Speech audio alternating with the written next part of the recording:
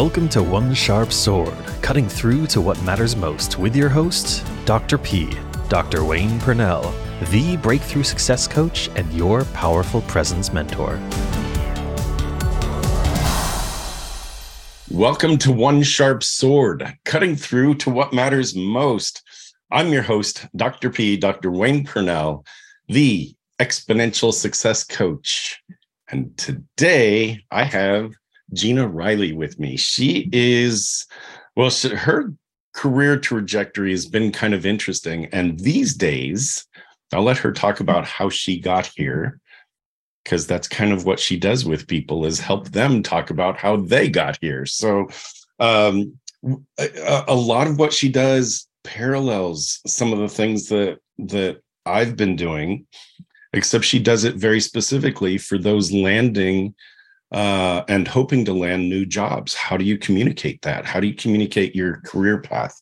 How do you, what she calls, unpack your career stories? So Gina, welcome. Let's talk about all this. You talk about personal development and professional development. Welcome. I do. Thank you. Thanks for having me on. I really appreciate it. Yeah, I essentially sit at the convergence of experience with doing executive search. I now do career coaching. And I'm also an interview skills trainer in corporate. So I'm using all of that experience to help my coaching clients who are experiencing a career transition.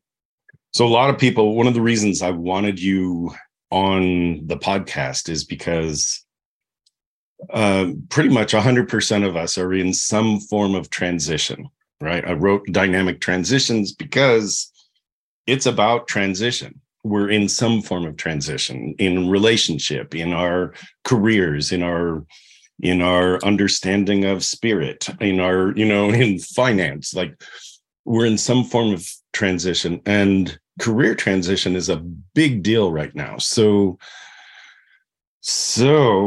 what are you seeing as key points? And I would love to do with you what you do with others, which is, how did you get here, right? Like, talk a little bit about that, because I didn't go into depth in your bio. I have it right here. That said, it's always better for me when the guest says, you know what, my life was a messy whirlwind, and here's what it looks like. All right. I'll take that. I'll take that. So the way I got to where I am and where I landed today is really something that started in high school. I was 16 and I was a part of leadership development programs where a traveling group of motivational speakers came through my high school and brought together a lot of students and taught us about communication skills, relationship skills, how to stand up for ourselves, and just to be our authentic selves in the world. And when you're at that age, you're already having a challenging time communicating with parents, navigating friendships, and all of that. It was a really pivotal time for me. And as I got exposed to these incredible people, I saw that was something that I wanted to do. I wanted other people to feel the way that I felt as I transformed my own self. And so it led me to study communication in college. So organizational, interpersonal, intercultural communication. I ran some of my own leadership programs in college and actually got people to pay for them. My summer jobs were, 10-day camps where, students would come for 10 whole days and learn about these communication and relationship skills. So I was building all those foundational pieces all throughout my, from 16 to 22. Then I had a career in HR. I worked in staffing. I worked for Intel for 10 years. I moved into being an HR business partner after getting a master's degree, and then into training and development. And ultimately, I foresaw myself standing on stages doing motivational speaking. But through life's twists and turns, I ended up taking a lot of time off to raise two sons. And my reentry was back with a former Intel colleague who started an executive search firm 12 years ago. And I have done some executive search for her, but really it was a springboard into helping people through career transition, because I have seen, as an executive search consultant, grown adults ramble their way through interviews and blow it, trying to get executive level jobs. So I'm reverse engineering all that experience, and I created a program to help leaders and executives who are in transition. That's great. That's great. Prior to recording, you had talked about knowing what the key tool is versus having the Swiss Army knife, right? Well, I could do this and I can do that and I can do this. And what is it you need? And we've all seen that. People who are so desperate that it's like, I can be anything you want me to be. And it's like, that's icky. There's something, creepy about that. What resonated for me, and then I want to turn it back to you. What resonated for me is the idea here of one sharp sword. Is one sharp sword cuts through everything. One sharp sword is all you need, not 1,000 dull knives. Mm-hmm. Right. And so it's like one sharp sword cutting through to what matters most. Well, you're saying use that one tool and say, this is who I am and what I do. Absolutely. And that's what attracted me to your podcast. I was like, yes, that's what I'm talking about, but in my world, for career transition. So I interviewed this brilliant CMO, Chief Marketing Officer, Jennifer Davis, and she talked about showing up in interview situations with your sharp tool and communicating that you know how to use that tool based on what those decision makers need in their organization today. And then let them be pleasantly surprised that you bring with you a lot of other experiences and skills. So that's your Swiss Army knife. And you can say, I've got the knife. I also have the corkscrew, and I've got the can opener. I have these other things. But if you lead with the entire Swiss Army knife, you confuse the listener, and they don't know how to place you in the scenario. They only care about themselves. They care, can you come solve this problem? And they can't afford to get it wrong at the CXO level. That's great. That's, it's basic marketing. You don't offer too many choices because a confused buyer doesn't buy. So if the buyers are those interviewing you, you come and say, I've got this. It will help you to solve the pain point. And I guess part of that is that the interviewee needs to know what the pain points are. Absolutely. So, any candidate should be doing their homework, but at the levels that I'm talking about here, senior executives need to be doing many hours of research if they're in those finalist, roles. You need to understand the market. You need to understand the company and the competitors. You need to have researched the key players. Maybe it's the board. What investments are they making? Are they divesting? What are the unique challenges that they're facing? Because you need to be able to speak to that to become the most credible candidate in the pool and persuasive candidate to win the job. Love that. Unique challenges met by what? Unique selling proposition. Absolutely. You need to bring USP. Yes, it's your unique value proposition. And how will that solve their problems? They need to be convinced of it. And so that takes a lot of research, and it takes a lot of questions, and it takes a lot of listening and not making assumptions until you've built a really good hypothesis. Key communication skill is listening. What's that? One of the key communication skills is listening. Oh my goodness. Yes. If you're ready to just only talk, that could be a problem. Yeah. So let's talk a little bit about, maybe someone in our audience is like, my job's fine. it's okay, but it could be better. Maybe I could find a different place. Or maybe even in my own organization, I could find a way to level up. What would you guide them to do first? Like, I'm fine, but I want more, right? Right. Oh gosh, I could go a lot of different directions with Pick this. one. Pick a sharp tool and yeah, let's but I'm go. going to start with this. And I did a LinkedIn post today about this, which is start with you. Start with your story. Start with your unique strengths and what you value, because those are the things that you infuse into your storytelling. That's the foundation. That is the baseline. And that's where I start with all of my clients. It takes 3 to 4 weeks to build up that storytelling so they're ready to download it to a resume writer. So that is the foundation. But you asked a nuanced question. And one of those nuances was, I might be itchy and I would really like to move up. That's different than maybe moving out, you know, and the strategy could be different. However, as of late, I've worked with a couple of people who have had an opportunity to write their own and pitch their own job description. So I was am currently working with 2 mid-career professionals. One wanted to leave the organization. They were ready for a change. We were working together for about 6 months and the organization had a reorg. And now instead of operating in silos, they're going to have a matrixed collaborative organization. And she had the opportunity to up-level, have managers reporting to her instead of just the smaller team. And it gave her opportunities cross-functionally. She's like, well, this sounds pretty good.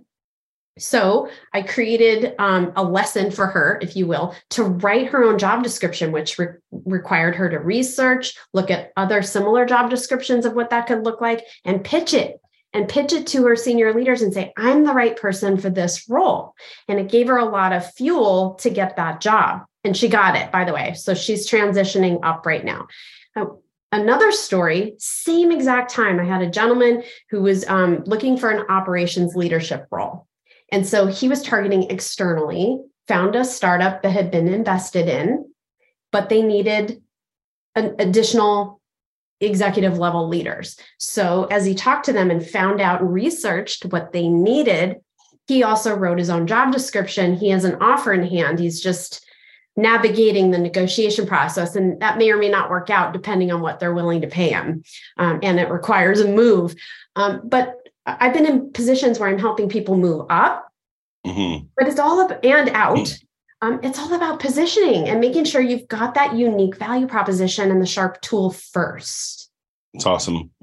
I like the idea of writing your own job description.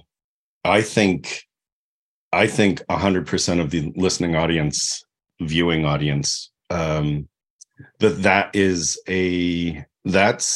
an exercise that we could all do. It's one of those things that I'm a big fan of. You know, my background's clinical psych. I took a left turn into leadership development several decades ago. I do speaking, I do coaching, and it's about up-leveling. And it's really about, you know, you talked about know what your values are, and that way you can actually assess what value you bring. If you write your own job description, you're basically saying, this is who I want to become. This is what I want to live into. I think that's a brilliant exercise for everybody. What does your life look like? And what job will you hold that allows you to have that life? Absolutely.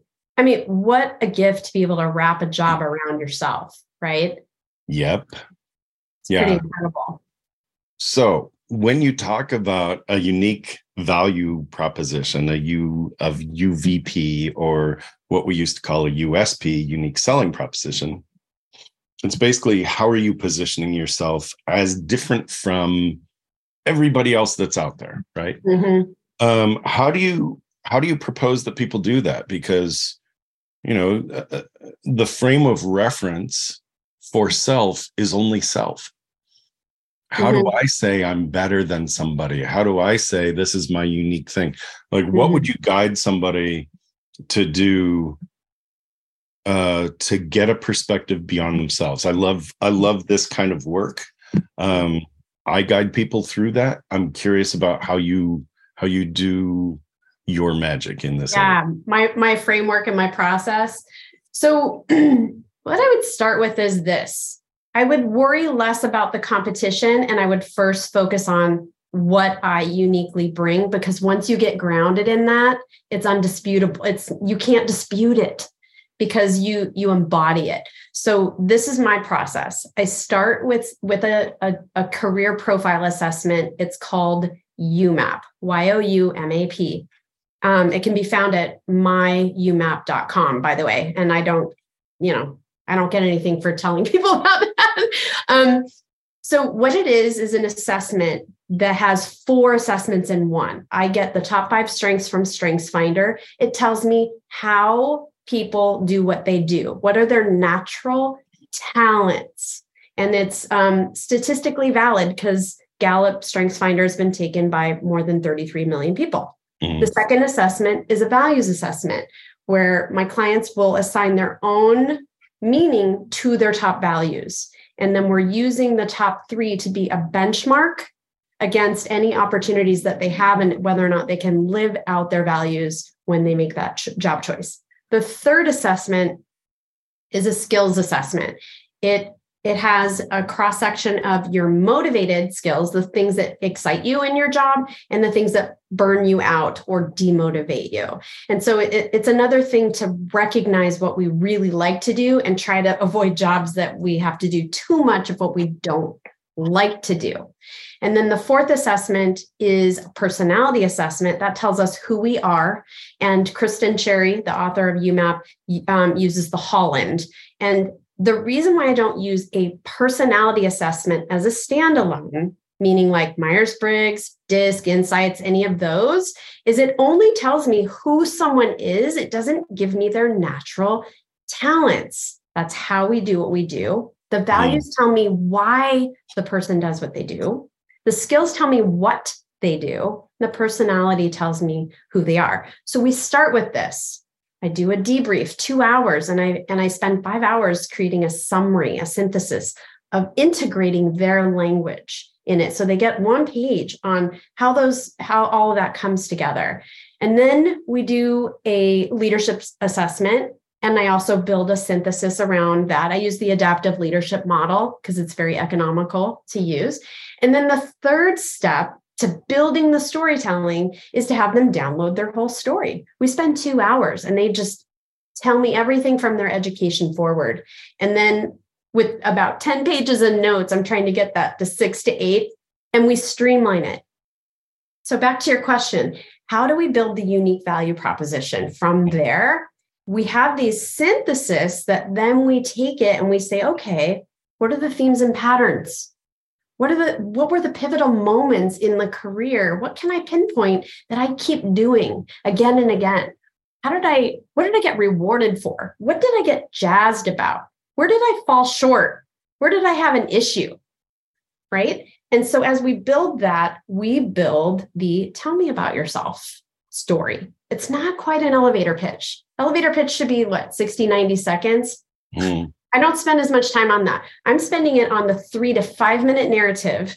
You get in front of me on Zoom and we're going to interview. And I say, tell me a little bit about yourself. I want you to nail that in less than 5 minutes. Amazing. I love all of that.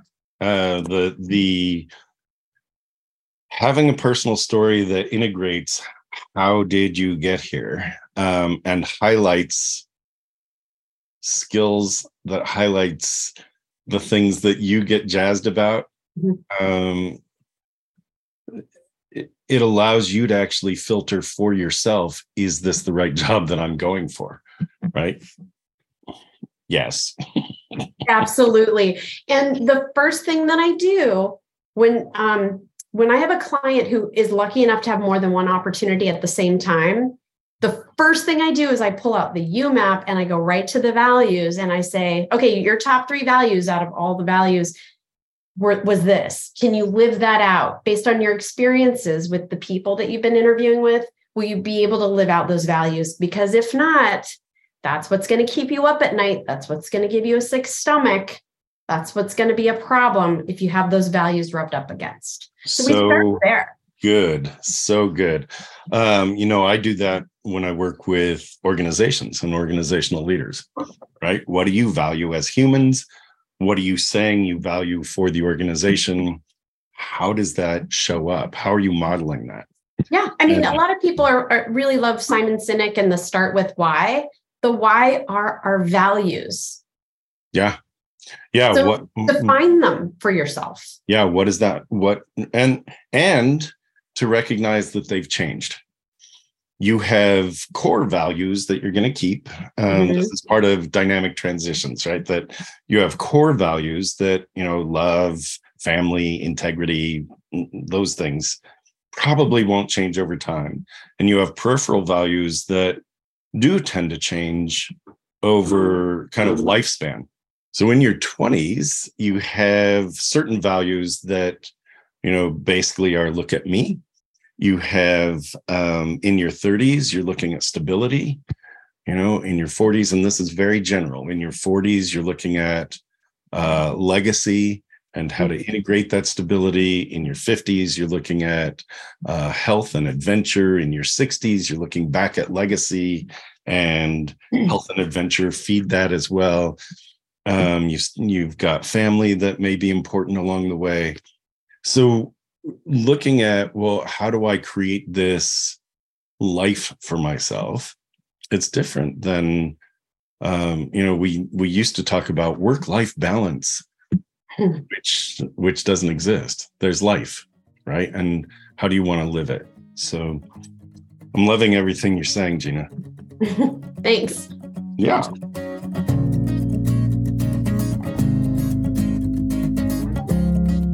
You are listening to One Sharp Sword, cutting through to what matters most with your host, Dr. Wayne Purnell. You know you are bigger than the life you are leading. It really is time to attend to that thing you've wanted to do or have, but you've been putting off. It's time to step into that dream you've parked for someday.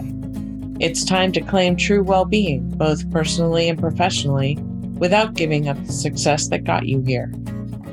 It's time to check out Dr. Purnell's signature small group retreat, the Exponential Success Summit. Explore exponentialsuccesssummit.com. Seats are extremely limited as this is a very special small group event. www.exponentialsuccesssummit.com. When you talk about training managers to be more effective interviewers, what do you train them to do? Because I think we can learn lessons from the other side as well.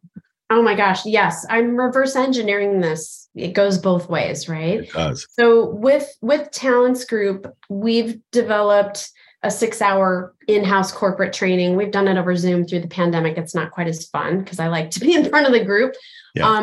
But what we've done is we've taken a mashup of, 4+ training programs over time that we've used. But, the foundation is Dr. Paul Green's behavioral interviewing. What we've done is we've created a way to explain to managers how to craft effective questions that relate to the skills, functional and behavioral, that they need to uncover through the interview process, and not use their gut feel and not use, cues or things that will cause biases in that process. So we give some foundational content on biases, listening skills. We do some exercises even on like getting people tuned in to listen. Then we help teach them how to craft effective questions based on the skills that they need to go after for a future job that they're hiring for. Then we have them practice. We do a mock interview, and it is incredible. Like just in 6 hours time, people walk out with a playbook to go and assess talent. And it's about asking the right question tied to the skills that you need and then listening, and then probing for more information when you're not getting what you need. It's a flexible mindset. As long as you know what your goal is for the interview, you practice these skills, you get better and better. And what I say at the beginning of every single interview training is, you may have to be here today. Your corporation is making you go to training, but I promise you this is a life skill, and you will be able to take it with you. If your spouse or partner says, hey, I'm taking you to dinner with a couple people you don't know, guess what? If you know how to ask effective questions, you can get people talking. And who's the most interesting person in the room? The person asking questions and getting people to talk about themselves. That's awesome. I'm curious. One of my TEDx's talked about perceptual bias.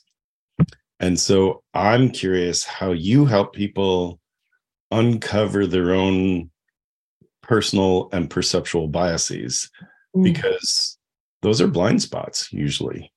People don't know. They may know that they're biased, but they may not know that they're demonstrating that bias in the moment. Absolutely. I will answer this in a couple ways, but let me start with this: is that I'm not a trained, a trainer on biases. Like, that is not my deep sweet spot. Fair enough. Right? We cover enough to bring up the fact that we all have unconscious bias. What is it? And what are a few that relate to the interview situations, right? Based on all of the illegal factors like, age discrimination and so on, right? And the perceptions that we bring along with that. In fact, we do a kind of a funny legal quiz just to test people and see what they know. But how do we talk about avoiding having the biases impact our decision-making, which is, if you are interviewing for skills and you can get from a candidate that they are qualified because they can demonstrate through their past experiences they have the skill, then you can avoid some of these biases. But, a lot of times we'll make a judgment call right when someone walks in the room. It takes 250 milliseconds for us to make a snap decision about somebody. That's not much time, right? No. But recognizing, I just made a judgment about how someone looks or what they're wearing or their skin color, whatever that is, recognizing it and saying, thank you, brain. I just need to let that go and focus on this person's skills. How do you manage conversations on both sides about cultural fit? An applicant says, well, I want a great culture. And an interviewer says, I want somebody who's going to be a great fit here. Mm-hmm. And it's sort of like, I want them to mush themselves in and I'll have a gut feel about whether they belong. And that's where bias comes up. Yeah, I have an answer for that, believe it or not. It's why I asked. I was hoping you would. So the way we go about it with Talents Group, that's where I consult for the executive search, is instead of actually saying we're looking for a culture fit, we want a fit to our cultural values. So when we're asking the effective questions to uncover skills, we listen for the behaviors. And the behaviors are the underpinning of our values. So we can hear it. Were they angry when they were dealing with that client or customer, or whatever that scenario is? Now, the same goes true in my Gina Riley consulting business with my clients who are in career transition. I'm not finding them jobs, but we look at their top 3 values and we say, great, are those in alignment with that company, whether they're a personal value or whether it's one that would be something that needs to get reciprocated from other people? It just depends on the value. That's great. It's cool. What are you seeing in terms of quiet quitting, and how people respond to that, which, by the way, I think is a huge misnomer. I don't think quiet quitting is a thing. We used to call it being formally compliant, where people would do their jobs and no more versus quiet quitting, which is again, Yeah. I think it's a misnomer. I don't have a good answer for it because I'm typically dealing with executives and they're not necessarily quiet quitting. About half of the people I work with have a job and they come to me and say, I need to get ready for a career transition. Help me build that storytelling and get my sharp tool ready, right? The sharp sword. And those people are a lot less incentivized to even hurry along in their process because they have a paycheck. So they're good, but they're not quiet quitting. In fact, that's why it takes them a long time is they usually have a family and they have that job and they're a leader. When it comes to the people that are already in transition, they may have experienced a layoff. They may have been out of the workplace for a little bit. The pandemic affected some people's jobs. It's just taking a while. So to answer that question, the short story is I just don't experience the people who are like, yeah, just kind of let it all go. That's awesome. That's good. And for me, it gets back to values, right? If you're going to be quiet quitting, it means that there's something about the position you're in that isn't good enough for you. So what does light you up? Where do you get that? Are you seeing changes in the workplace broadly where companies are actually considering changing the 40-hour work week or creating hybrid or flexibility was a key term that came up in some of the research that I was doing. What do people really want? They want to be acknowledged for doing great work, and they want flexibility in their jobs. Now, you work with executives mostly, so usually that's like goal-oriented. Let's just get it done. But I'm curious about what you're seeing and Yeah, I think that some of our leaders do want that human contact again, and they'd like to see people in the office and they acknowledge that hybrid is probably the way to go. And I also think that this is my opinion, by the way, that I think that a lot of workers want their cake and to eat it too. So they want to be at home with their pajama bottoms on and say they're more efficient at home, but then they complain about not being included and not having a sense of belonging. And I believe that the human interactions and the informal ways that we come together as people are the things that create the belonging in the first place. So I think that we're talking about a lot of the wrong things. In fact, I just did a Disrupt HR speech in September, and the topic of my Disrupt HR speech was, are we ready for a latchkey workforce? And I have two Gen Z sons, they're 20 and 22 right now. And what I see on the horizon is we have this group of people who've just weathered a pandemic and arguably had the worst of it. I mean, we say that our elderly population, it was terrible for them, in that situation. I think the worst thing for our society is going to be these Gen Zers that my youngest graduated class of 2020 from high school. He graduated sitting in his bedroom, right? No formal prom, no formal graduation, no senior party, right? No normal rites of passage. Off to college, wore a mask all through school, never went to a class in a classroom, and mostly was in one room with one roommate. So where am I going with this? We have a whole group of people who have not developed sharp communication relationship skills and how to deal and adapt with adults and how to navigate challenging conversations. And a lot of their time has been doing what? On a screen. Yeah. On a screen.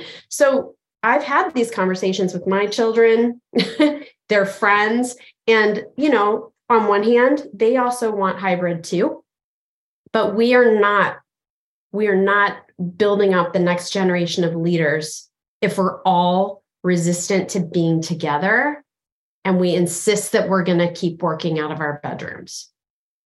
I love that. I get pretty fired up on this topic. I see. That's the part I love is that you have strong opinions, and I don't disagree. That 4 years ago, we were saying, put down the technology and go and meet. And 2.5, 3 years ago, we were saying, we can't meet, so pick up the technology so that we can see each other on a screen. Mm-hmm. And now we're at a place of going, all that screen stuff has really kept us apart, and we don't know the human interaction nuances anymore. Mm-hmm. We better find a way to learn that. Yeah. I love it. Where I'm really seeing such an interesting reaction to what I'm saying is, at first people have a reaction because they feel like personally this is going to affect them. Like, I'm not going to be able to run my kid to preschool or whatever the thing is. Right. But then I start talking about my own sons and the fact that they haven't been able to go to class and they haven't interacted with adults, even teachers, in person, and they are zooming out. Like some of them just checked out. That we're paying for school, but they didn't even show up on Zoom because they couldn't do it anymore. Right. Mm. So here's the one thing that I say to parents is, you expected your children to go to preschool and all the way through high school in person, get them out of the house so I can do my work.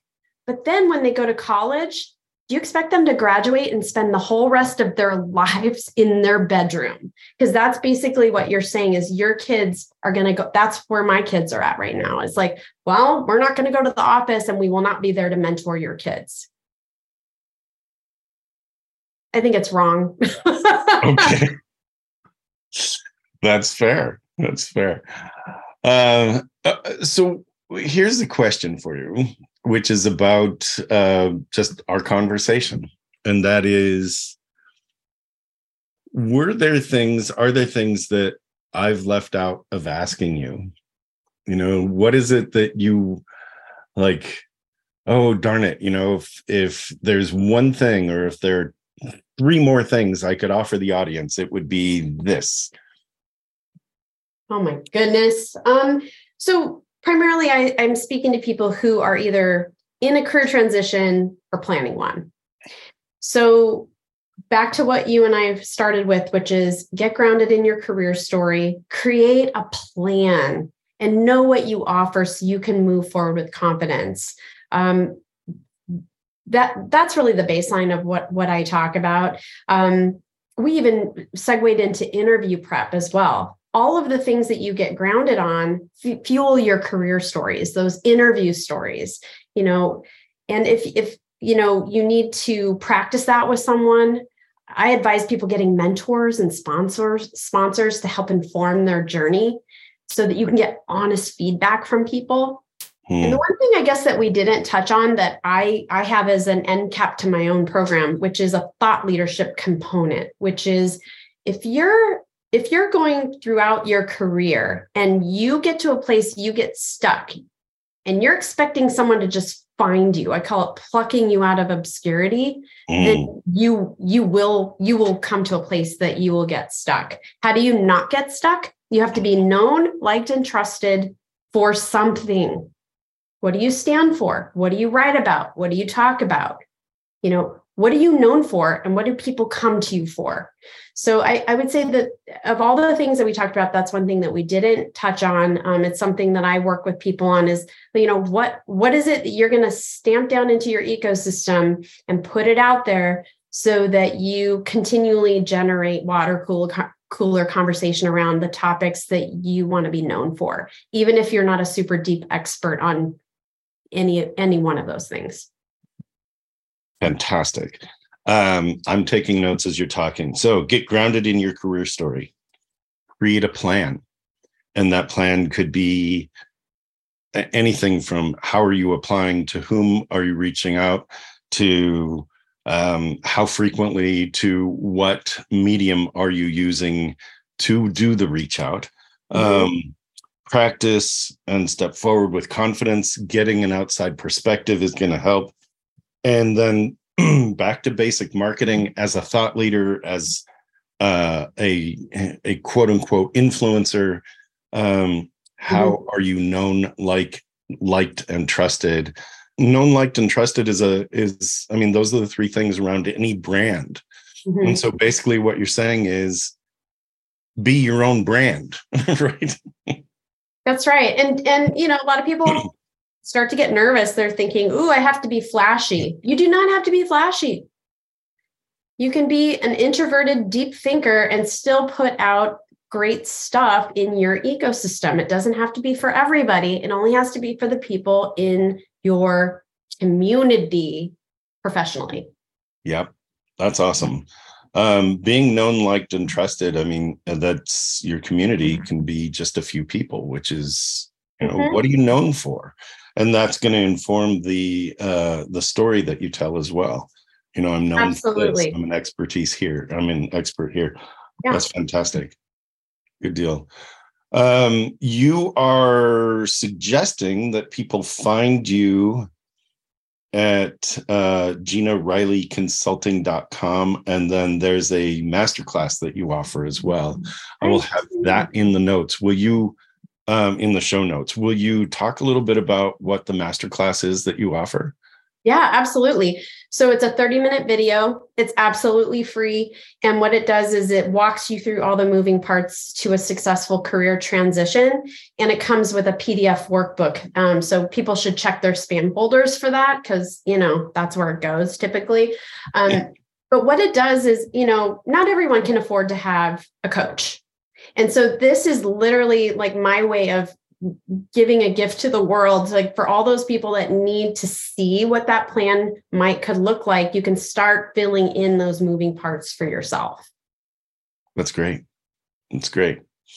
Okay. And if people wanted to reach you directly, is there something you suggest? Yeah, actually, like through my website, people can send me messages that way. And then also I would say, you know, you can connect on LinkedIn. Please do a personalized connection request. Let me know that you know, I was heard on this podcast, because that makes it so much easier. We all get a lot of spam on LinkedIn. Take the extra 30 seconds for a personal request. If your headline starts with, "I help coaches with their sales funnel," I'm going to go look at your whole profile and see if I'm going to get a sales pitch. Exactly. Yeah. And it's important for me to have a healthy network. And so I vet every single person, you know, I'm looking. Good for you. All right. So LinkedIn, is it Gina Riley at LinkedIn? Yes. Okay. I'm just Gina Riley there. I'm easy to find. That's great because, I mean, LinkedIn gets, you know, there are tons of people out there. Nothing fancy. I was able to claim my name, Gina Riley. Lucky me. I think it was probably from the early days. I don't know. Yeah. Great. Been around a while. All right. GinaRiley. That's just right. So people can find you. And it's GinaRileyConsulting.com as well. I will have all of that in the show notes. Anything else that you were hoping I would ask you or that we didn't cover? I can't think of anything right now. Okay. I feel pretty complete with this too. So I just want to say, Gina, thank you for being here. Thank you for having me. Yay. Yes. All right. Very good. Perfect. So our guest today, Gina Riley, who talked about what it is to be in transition in your career, what you need to be paying attention to, and some of the steps to take to make that transition easier. Again, many thanks to Gina Riley. This is One Sharp Sword, cutting through to what matters most. I am your host, Dr. Wayne Purnell, the Exponential Success Coach, and we'll see you here next time. Thank you for listening to One Sharp Sword, cutting through to what matters most with your host, Dr. Wayne Purnell, the Breakthrough Success Coach and your Powerful Presence Mentor.